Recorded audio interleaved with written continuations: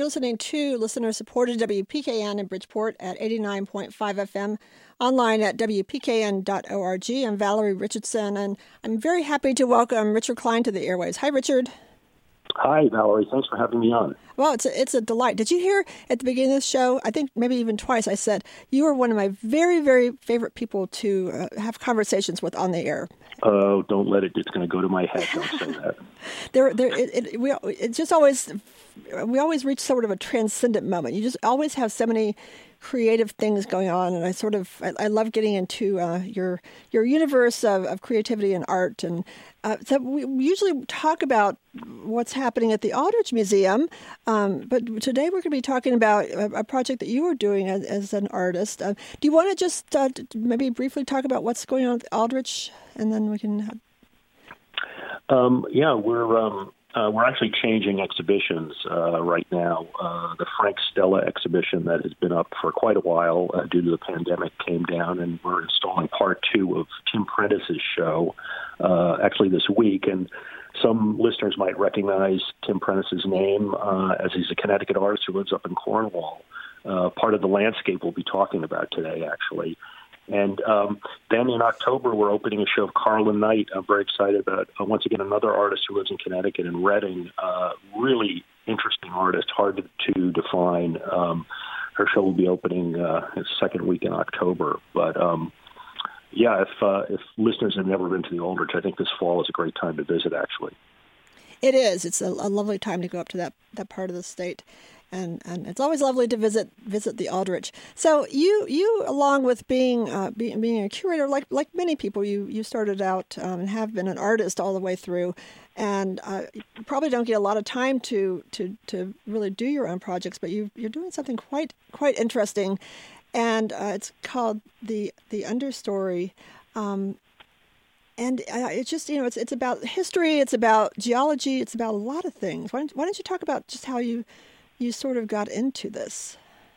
Well, one thing I just want to acknowledge first, the title of it, The Understory. I owe an incredible debt to Richard Powers' book that came out, I think, about 4 years ago now, The Overstory. Right. A novel, an incredible novel that I would recommend to anyone, which is about the natural world and ties together all these stories of these different people and their relationship with trees.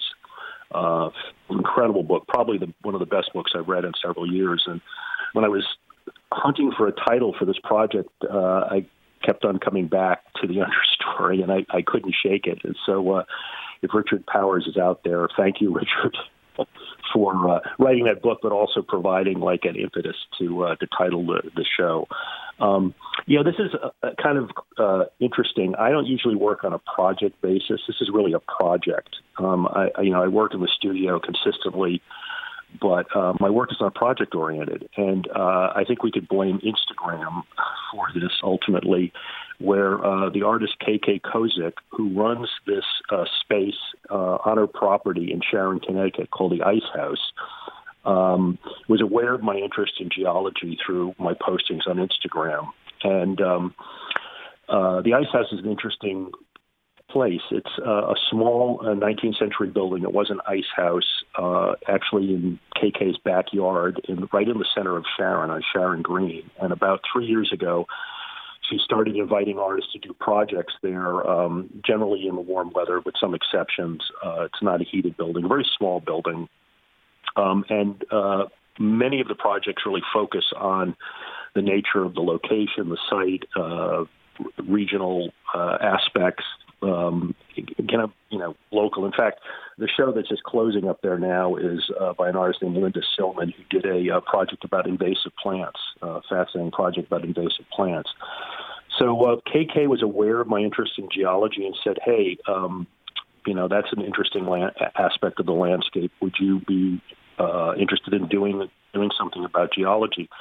And of course I said yes, not knowing what I was getting myself into. And I thought long and hard about this and came up with several ideas, the first of which I jettisoned after a week or two, was doing something about garnets, and some people might know that the state mineral of Connecticut is the garnet. Oh, interesting. I didn't know that. And it's mainly because of this one iconic location in Roxbury, Connecticut, Green's Farms, where they mined these beautiful garnet crystals, which they were mined and crushed to make sandpaper, garnet paper. I've always been fascinated with kind of garnets in general, and but I started thinking about that, and it didn't have a lot of traction. So, I was very aware that the northwestern part of the state was known for an iron industry that went back to the 18th century. I didn't know all that much about it. I knew a little bit. I started looking into that and realized very quickly that it was a really rich area to kind of dive into. And just one thing I wanted to say is, I'm not a historian. I'm not an industrial archaeologist. I'm not a material scientist. So I depended on the knowledge of a lot of people who came before me or are alive now to kind of help me do this. It was, a lot of research. I mean, a research-based project finding out about this iron industry. And so I decided it was essentially late fall of last year, November and December, where I decided to move forward with this idea of working, doing a project about the iron industry.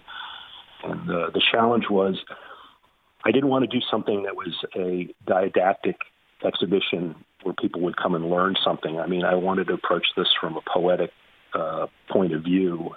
Not knowing how to do that, I took it upon myself to start visiting these sites where these where the iron was mined, but also where the furnaces and foundries were.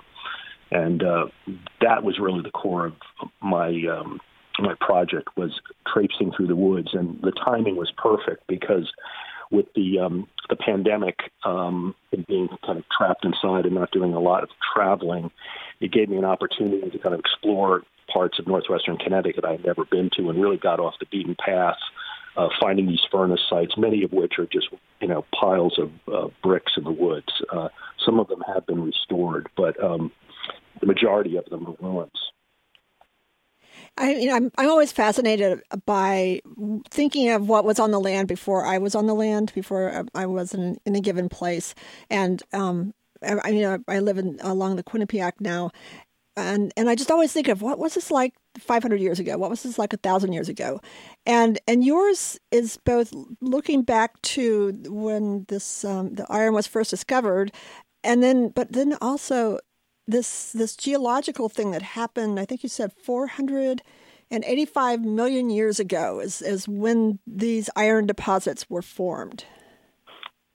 Yeah, it's if you go back into deep time, it's at that point 450 million years ago, Connecticut, or that northwestern Connecticut, was a shallow sea, and it was the proto-Atlantic Ocean before the current Atlantic Ocean, and there was an island arc off the coast, kind of like contemporary Japan is off of the Asian mainland. And in this shallow sea, there were deposits, deposits on the bottom of the ocean. And it's interesting, geologists have kind of figured out that biological action actually deposits iron, and there were creatures living in the ocean that concentrated iron, and iron ended up being in the sediments. And subsequently, the Atlantic Ocean closed up. There was, crushing of the geologic sediments, and it was the uplift of the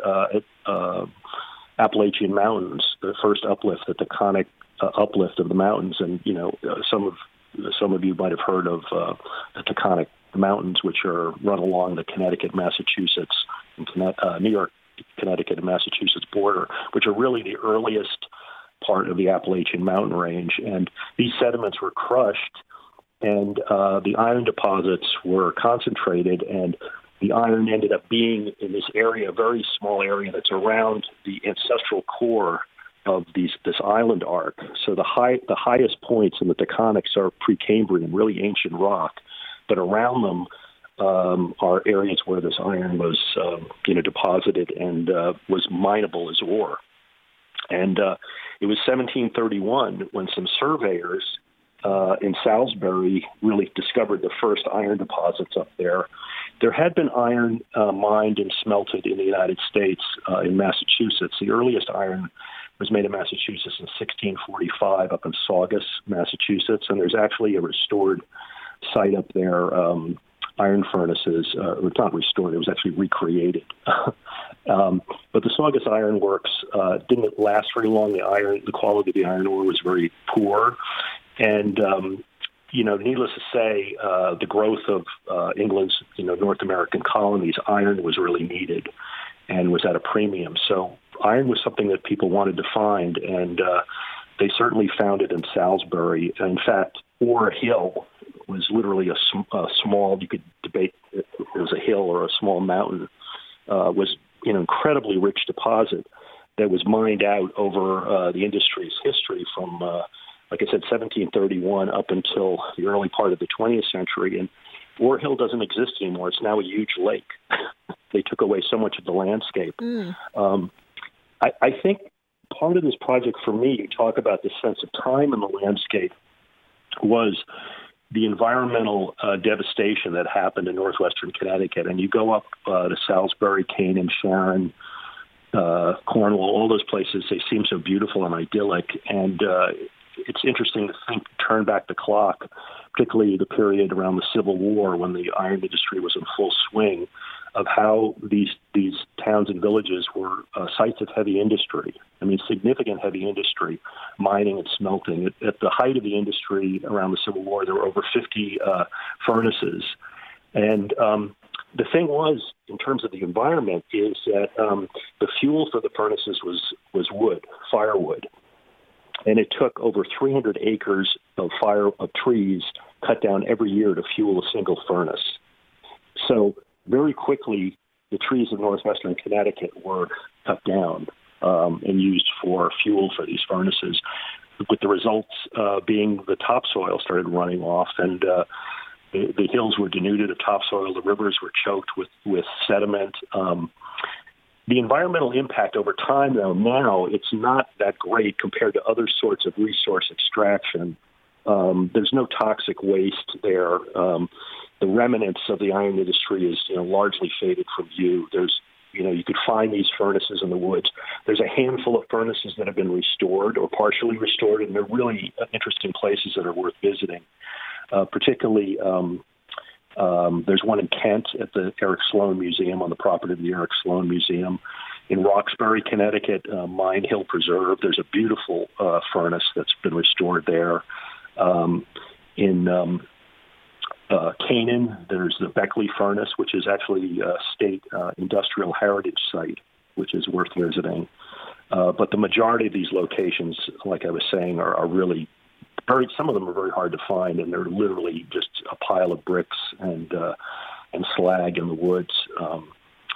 And one thing I really wanted to do from the get-go with this was, usually my work as an artist, I work with found materials, and I made a switch, 25 years ago into working with found materials, feeling like there was too much stuff in the world, and just repurposing what was already there was actually aesthetically and ethically the way to go. So with this project, I felt that I really wanted to use the materials of the industry, which are iron and charcoal. So I knew right early on that those were the things I wanted to use, and the question was how to use them. That was the challenge, and particularly iron, because I never worked with iron before, and I never really thought about iron as a material. Many years ago, I did some casting, and I did casting in bronze and aluminum, but I haven't, done any of that kind of work in a long time. So the challenge was thinking about iron and what the potential was for iron, and also how iron and charcoal, how I could speak about this history, this past, and in a way that was poetic. You're listening to listener-supported WPKN in Bridgeport at 89.5 FM. We're online at WPKN.org, speaking with artist Richard Klein about a project that he has. And has this opened yet? No. So the opening is on Saturday, September 25th from 4 to 6.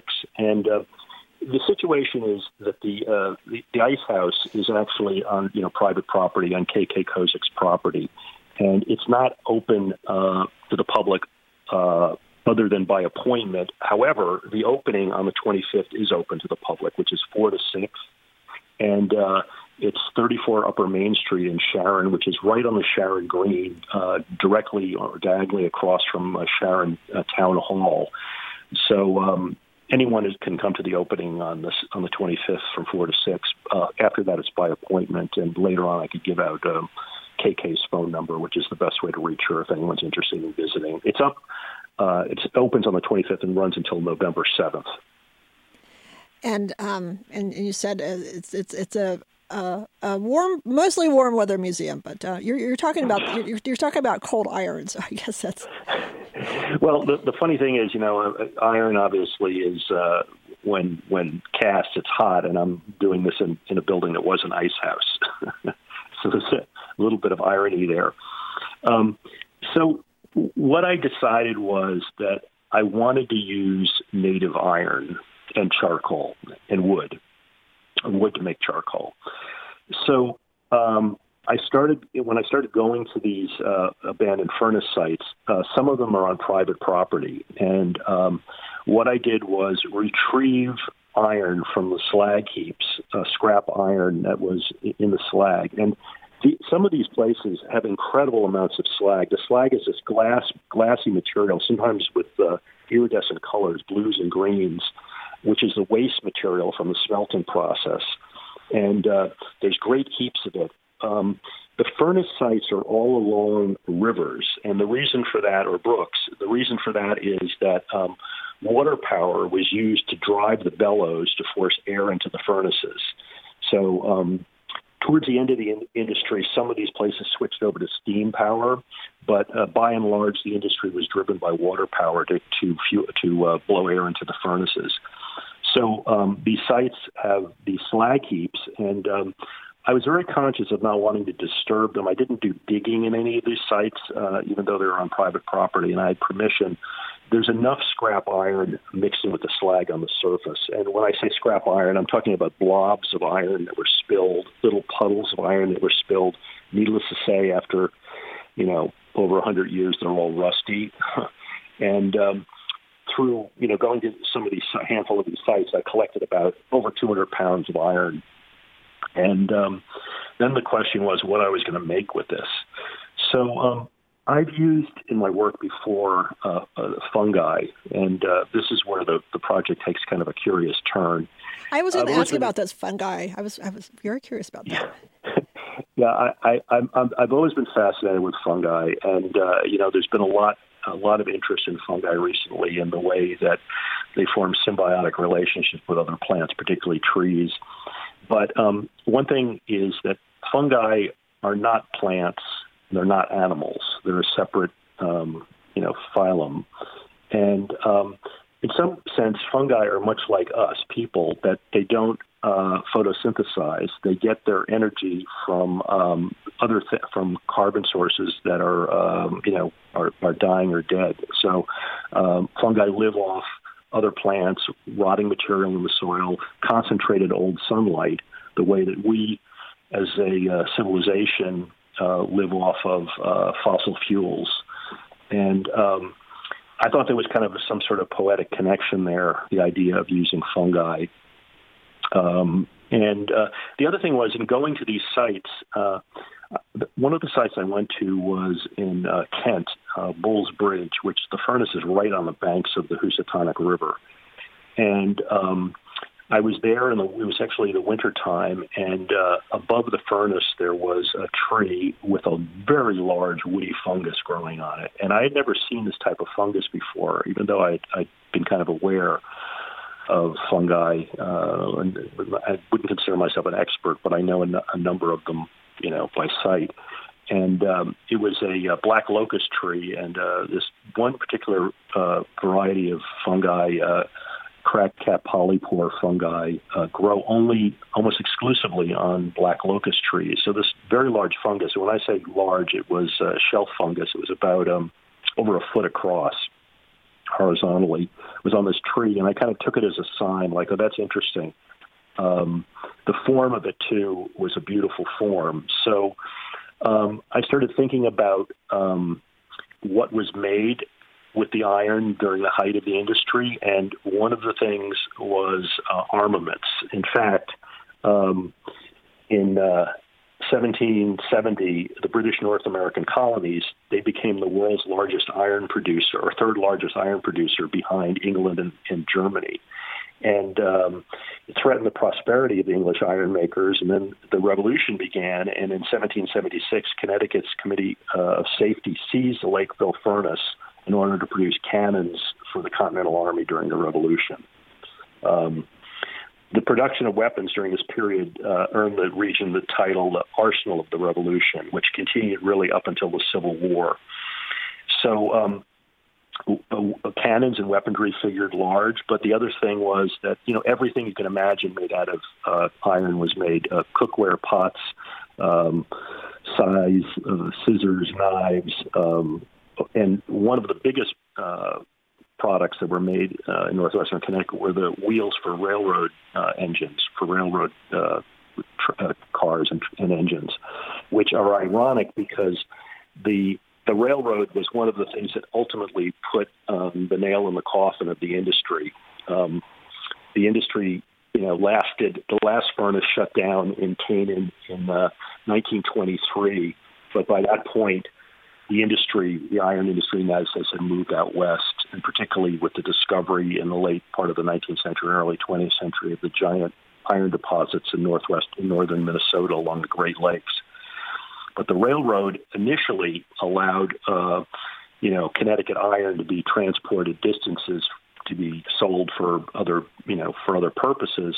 But then ultimately the railroad, as it went west, and particularly through Pennsylvania, it opened up the coal fields of Pennsylvania where coal could be shipped. And that was a potent combination, the high-quality iron ore from Minnesota being transported on the Great Lakes to Pennsylvania, and the coal was there, the fuel, and that's really, was one of the sites of the explosion of the American iron industry in the late 19th and 20th century.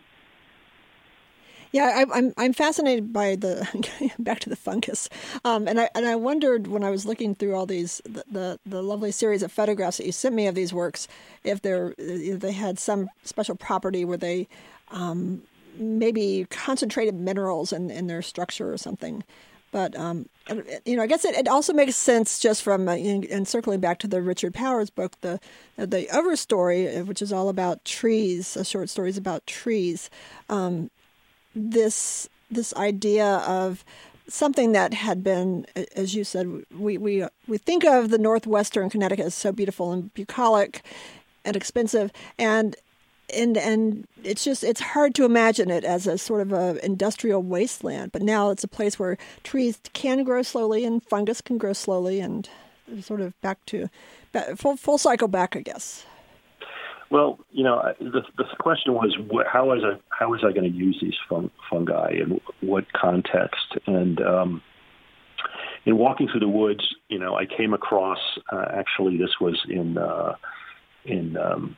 Lakeville, a large dead tree laying in the forest that was a hollow log. And it was a beautiful thing. And I looked at it and I suddenly realized that I had kind of seen this image.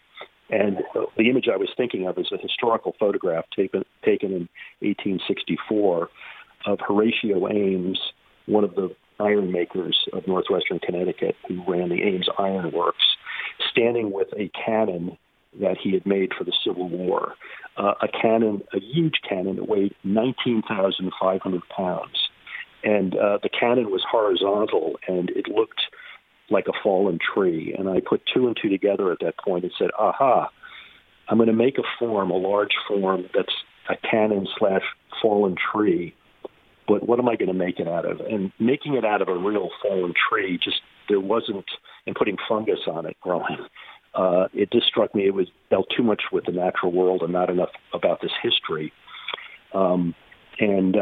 I happened to go to an architectural salvage yard on Route 7 in Sheffield, Massachusetts. This is at the end of last year.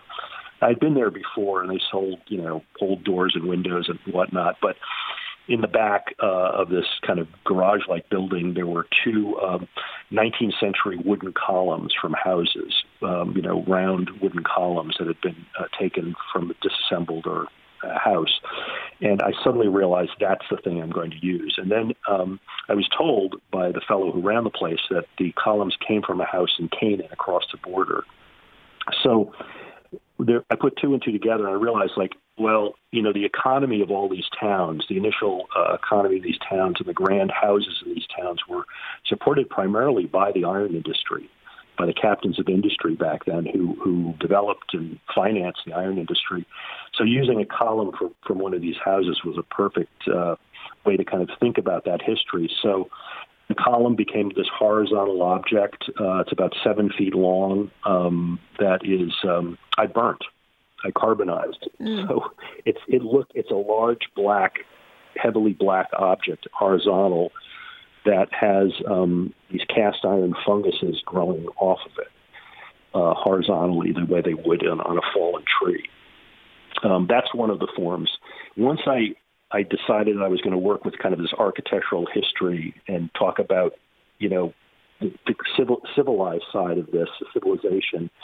There was another element that I developed, which, from looking at the architecture in these towns, and I was walking around Sharon, and there's a house on the Sharon Green that has dental crown molding around the windows and doors. And I don't know if anyone knows what that is, but it's that kind of molding that's a repetitive, kind of rectangular geometric design on it that's used inside as a crown molding, but also outside on buildings. And I obtained an old piece of that, and once again, it's burnt, but I have it instead of like the column, which I put horizontally instead of its original vertical orientation. The crown molding I have going vertically, and growing on it are, in this case, hemlock varnish shelf fungi, which are another species of fungi that are common in northwestern Connecticut, cast in iron. So I gathered up my 200-pound plus scrap iron, and what I wanted to do was find a foundry that was willing to work with this old metal. And through a long chain of events, I ended up in Elliott, Maine, which is right on the New Hampshire border, southwestern Maine, at the Green Foundry. And Josh and Lauren Dow were enthusiastic about what I wanted to do. So we did a test pour in the spring with some of the iron, and then proceeded actually in June to cast these fungus in iron, this retrieved iron from these sites. The one thing I did was, once again, because of the idea of working with found material, I didn't make molds of these fungus to cast them. I actually had Josh and Lauren burn the fungus out of molds. So the fungi were, put in ceramic shell molds. I actually sealed them up with shellac so they wouldn't absorb moisture. Put in ceramic shell molds, burnt out in a furnace where they fire the ceramic material. So it's extremely tough and hard, but in the process, the fungi were burnt away, leaving voids, and in turn, the iron was poured into these voids to cast the fungus. So the other thing is that I felt some sort of responsibility about this kind of history and this cycling, because, ultimately, the project is about kind of deep time and the cycles of both nature and civilization. So what I'm doing is that some of the cast iron fungi I'm going to be returning to the furnace sites at the end of the project to allow them to rust back into the landscape as kind of a closure to it, to return them to the earth.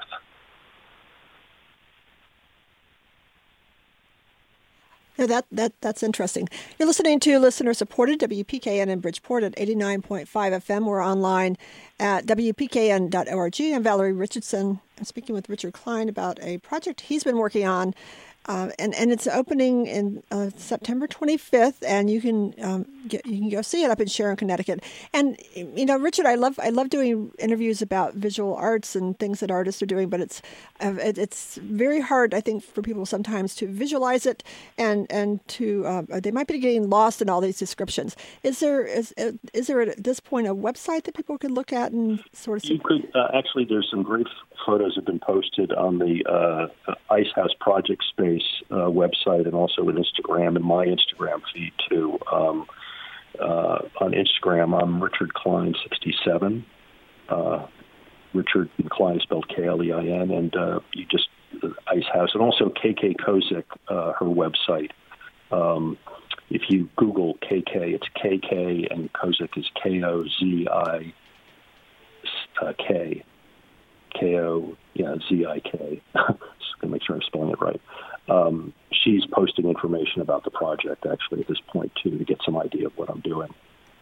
Okay, so people can see some of these things that we're talking about, and I hope to get up there. I'm marking that on my calendar. I hope to get up and visit Sharon that afternoon and see this. I'd love to. I'm just really fascinated by it. As I said, I'm always just your creative ventures are always feel very transcendent to me, and I enjoy speaking about them, and I look forward to seeing this. And speaking of transcendent, from transcendent to the transcendentalist.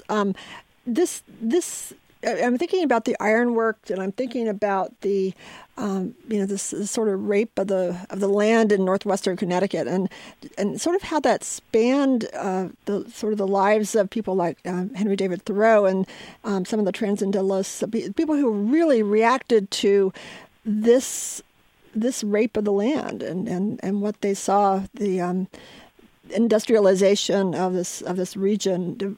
Were there people who were sort of paying attention and writing about this and seeing forests felled and streams that were being turned over to the production of iron? I'm not aware of any criticism at the height of the industry, although I can't imagine there not being any criticism. But you have to remember that the industry at its peak employed a huge number of people and were the basis of the economy.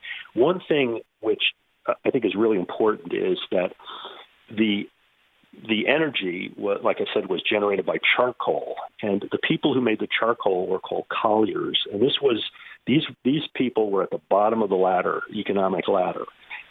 Making charcoal was a dirty and difficult and really unpleasant job of cutting trees, piling the trees up in these radial piles, like mounded piles, covering these piles then with earth and leaves, and lighting the wood on fire underneath, but not allowing it to burn out of control, so it simmered and turned into charcoal, where you'd have to tend this simmering pile of wood for sometimes weeks on end until it cooled, then digging through the covering and pulling out the charcoal.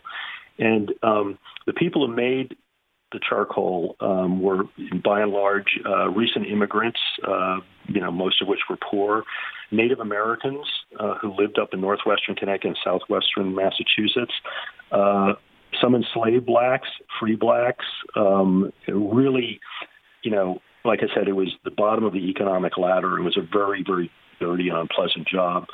These people, as with people in this kind of position, there's very little known about many of them. Their history is not written about.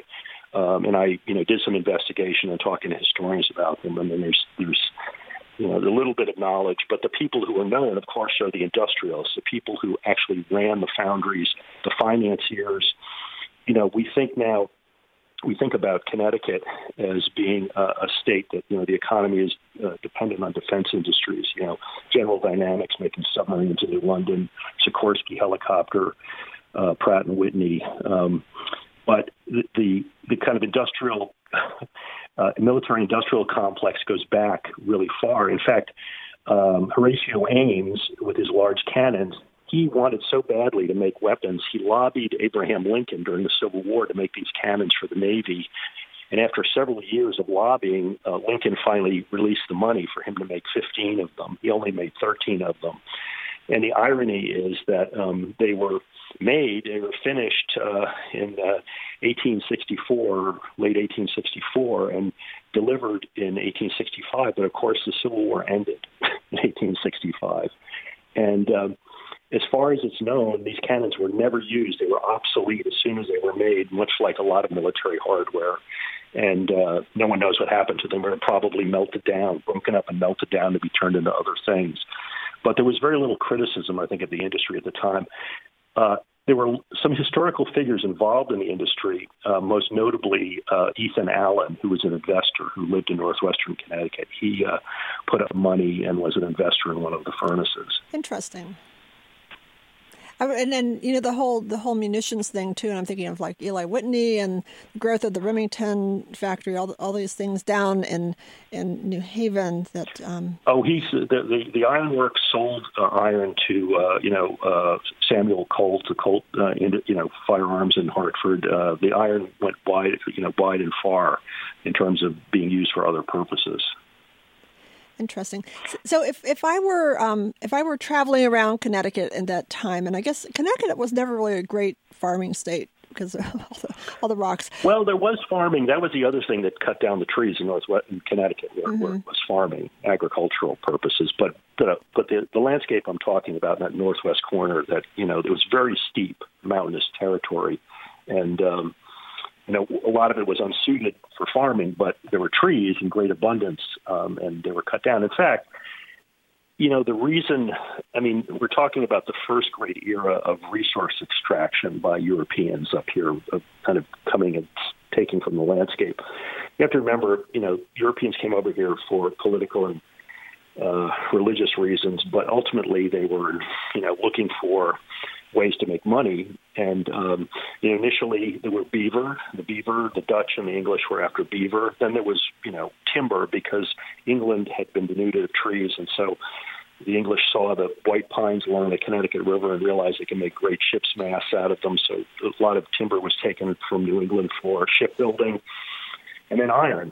Iron became, the king industry in that, late 18th and first half of the 19th century. Interesting, but you say eventually it did go away after more better iron was discovered up in Minnesota. Who knows if that hadn't happened, what Connecticut would be like today? Well, there's iron. There's iron left, and I've been to a couple of the places where you can still get iron ore off the surface, and some of it is quite beautiful actually as a material. It's the best iron ore is about 60% iron. Occasionally, you get a piece of ore that has enough iron in it where a magnet will stick to it. But by and large, the iron is, it looks like it's rust, essentially. It's a hematite, which is a kind of iron oxide. And as we know, as everyone knows, rust never sleeps. So iron has a hard time existing on the face of the earth. The other thing, I think, is, in thinking about iron, like I said, I never thought about it before, how important iron is to the earth. First of all, by weight, 35% of the earth is iron. The core, the outer liquid core and the inner core are iron. And it's the outer liquid core of the earth that creates the Earth's magnetic field. Without the Earth's magnetic field, the solar wind would have swept away the Earth's atmosphere a long time ago. So iron allows life to exist on our planet. The other thing is, because of iron, it's how reactive it is, and particularly bonding with oxygen, is that hemoglobin is a form of iron, is a compound of iron where iron and oxygen are bound together through our blood. And most animals with circulatory systems, hemoglobin is the compound that delivers oxygen to our bodies and their bodies. So not only is life in general dependent on the earth on iron, but even specifically our physiology is iron based. That's fascinating. I'm sure you've met some really interesting people along the way as you started getting into this. Oh, well, that was the gravy on the project, was just meeting incredibly fascinating people. Like I say, historians, industrial archaeologists. The person I think I owe the greatest debt to is someone named Ed Kirby, who was a self-taught historian who lived in Sharon, who wrote a book called Echoes of Iron in Connecticut's Northwest Corner. I had the opportunity to speak with Ed on the phone at the end of last year. Unfortunately, Ed passed away in the winter of this year. That book was really important to me, and Ed was actually a font of information. I spoke to him for about an hour on the phone. Robert Gordon and Michael Raber. Robert Gordon is a retired Yale professor who was a material scientist, and Michael Raber is an industrial archaeologist. They wrote a book called Industrial Heritage in Northwestern Connecticut, which is talking about the industries in general in Northwestern Connecticut.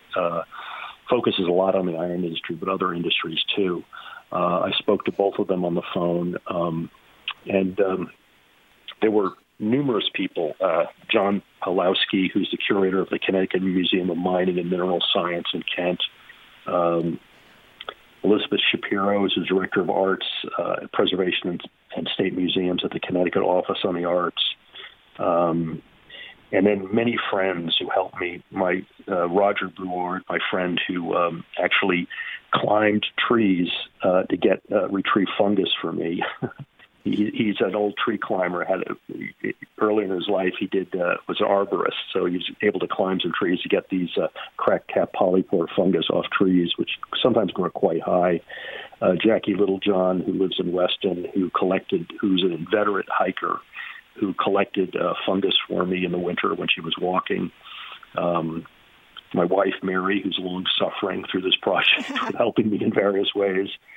And, of course, K.K. Kozak, curator and director of the Ice House Project Space in Sharon, who, without her invitation, this never would have happened. I never would have taken this kind of curious trip into the world of iron.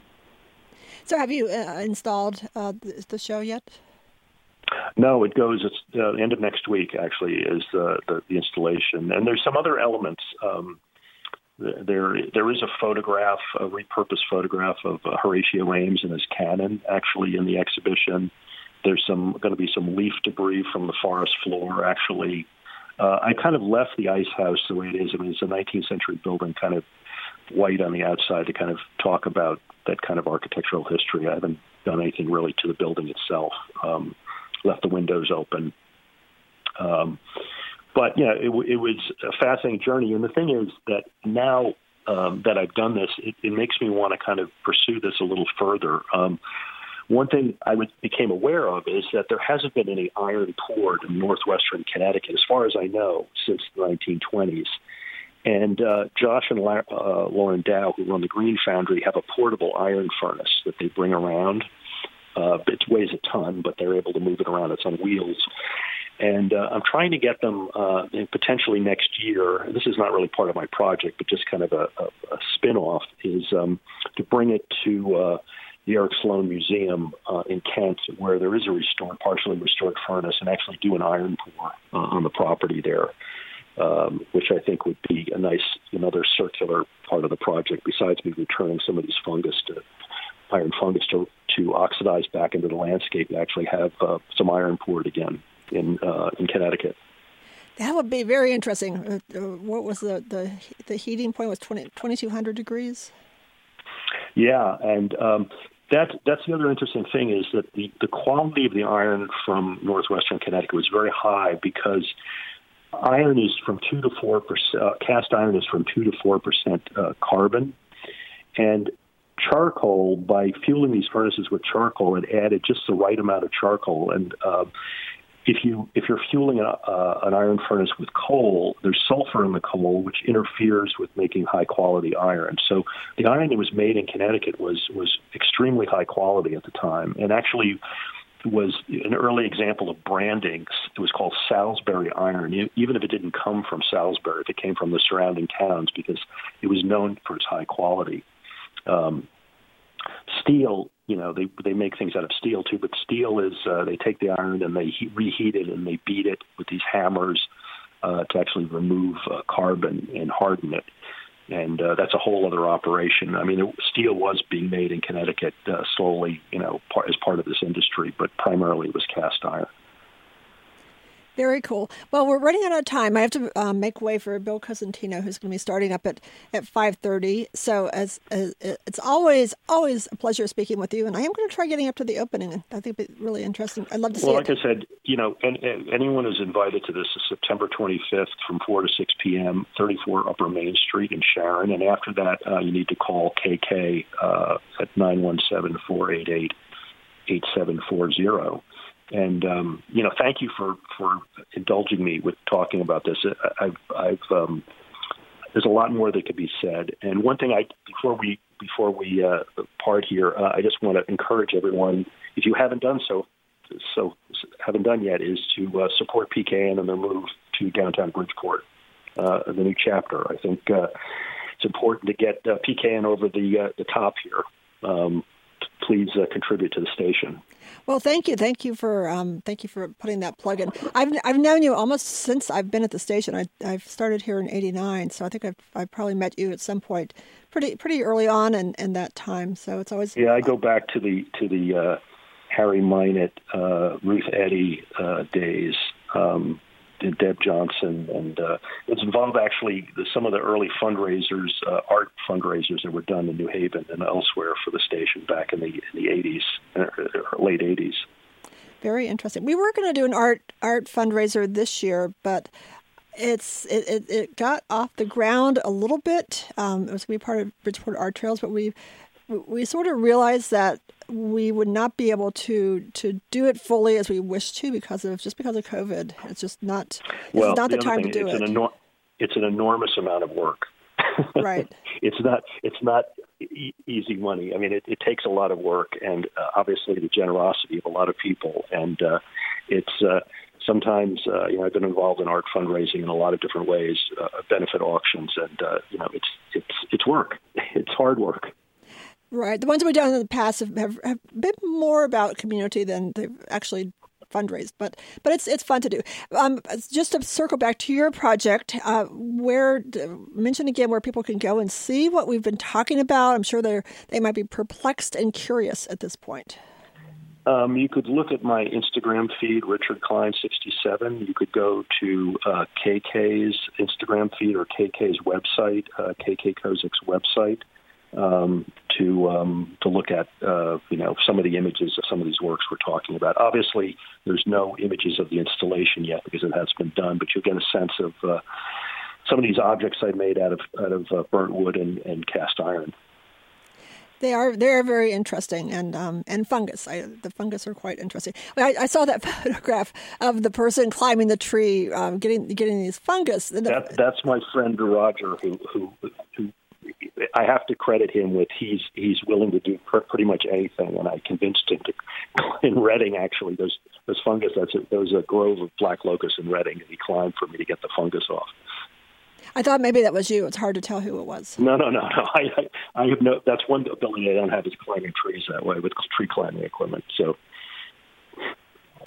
Great. Well, thank you very much, Richard. I'll look forward to seeing you soon, I hope. Thank you. And once again, we wish the best for WPKN and their move coming up. Hopefully it will happen soon and smoothly. So our next interview will be in the new studios. Maybe you can come visit. Excellent. That'd be great. Okay. Thank you. Okay. Bye. Take care. Bye. And you are listening to listener-supported WPKN in Bridgeport at 89.5 FM.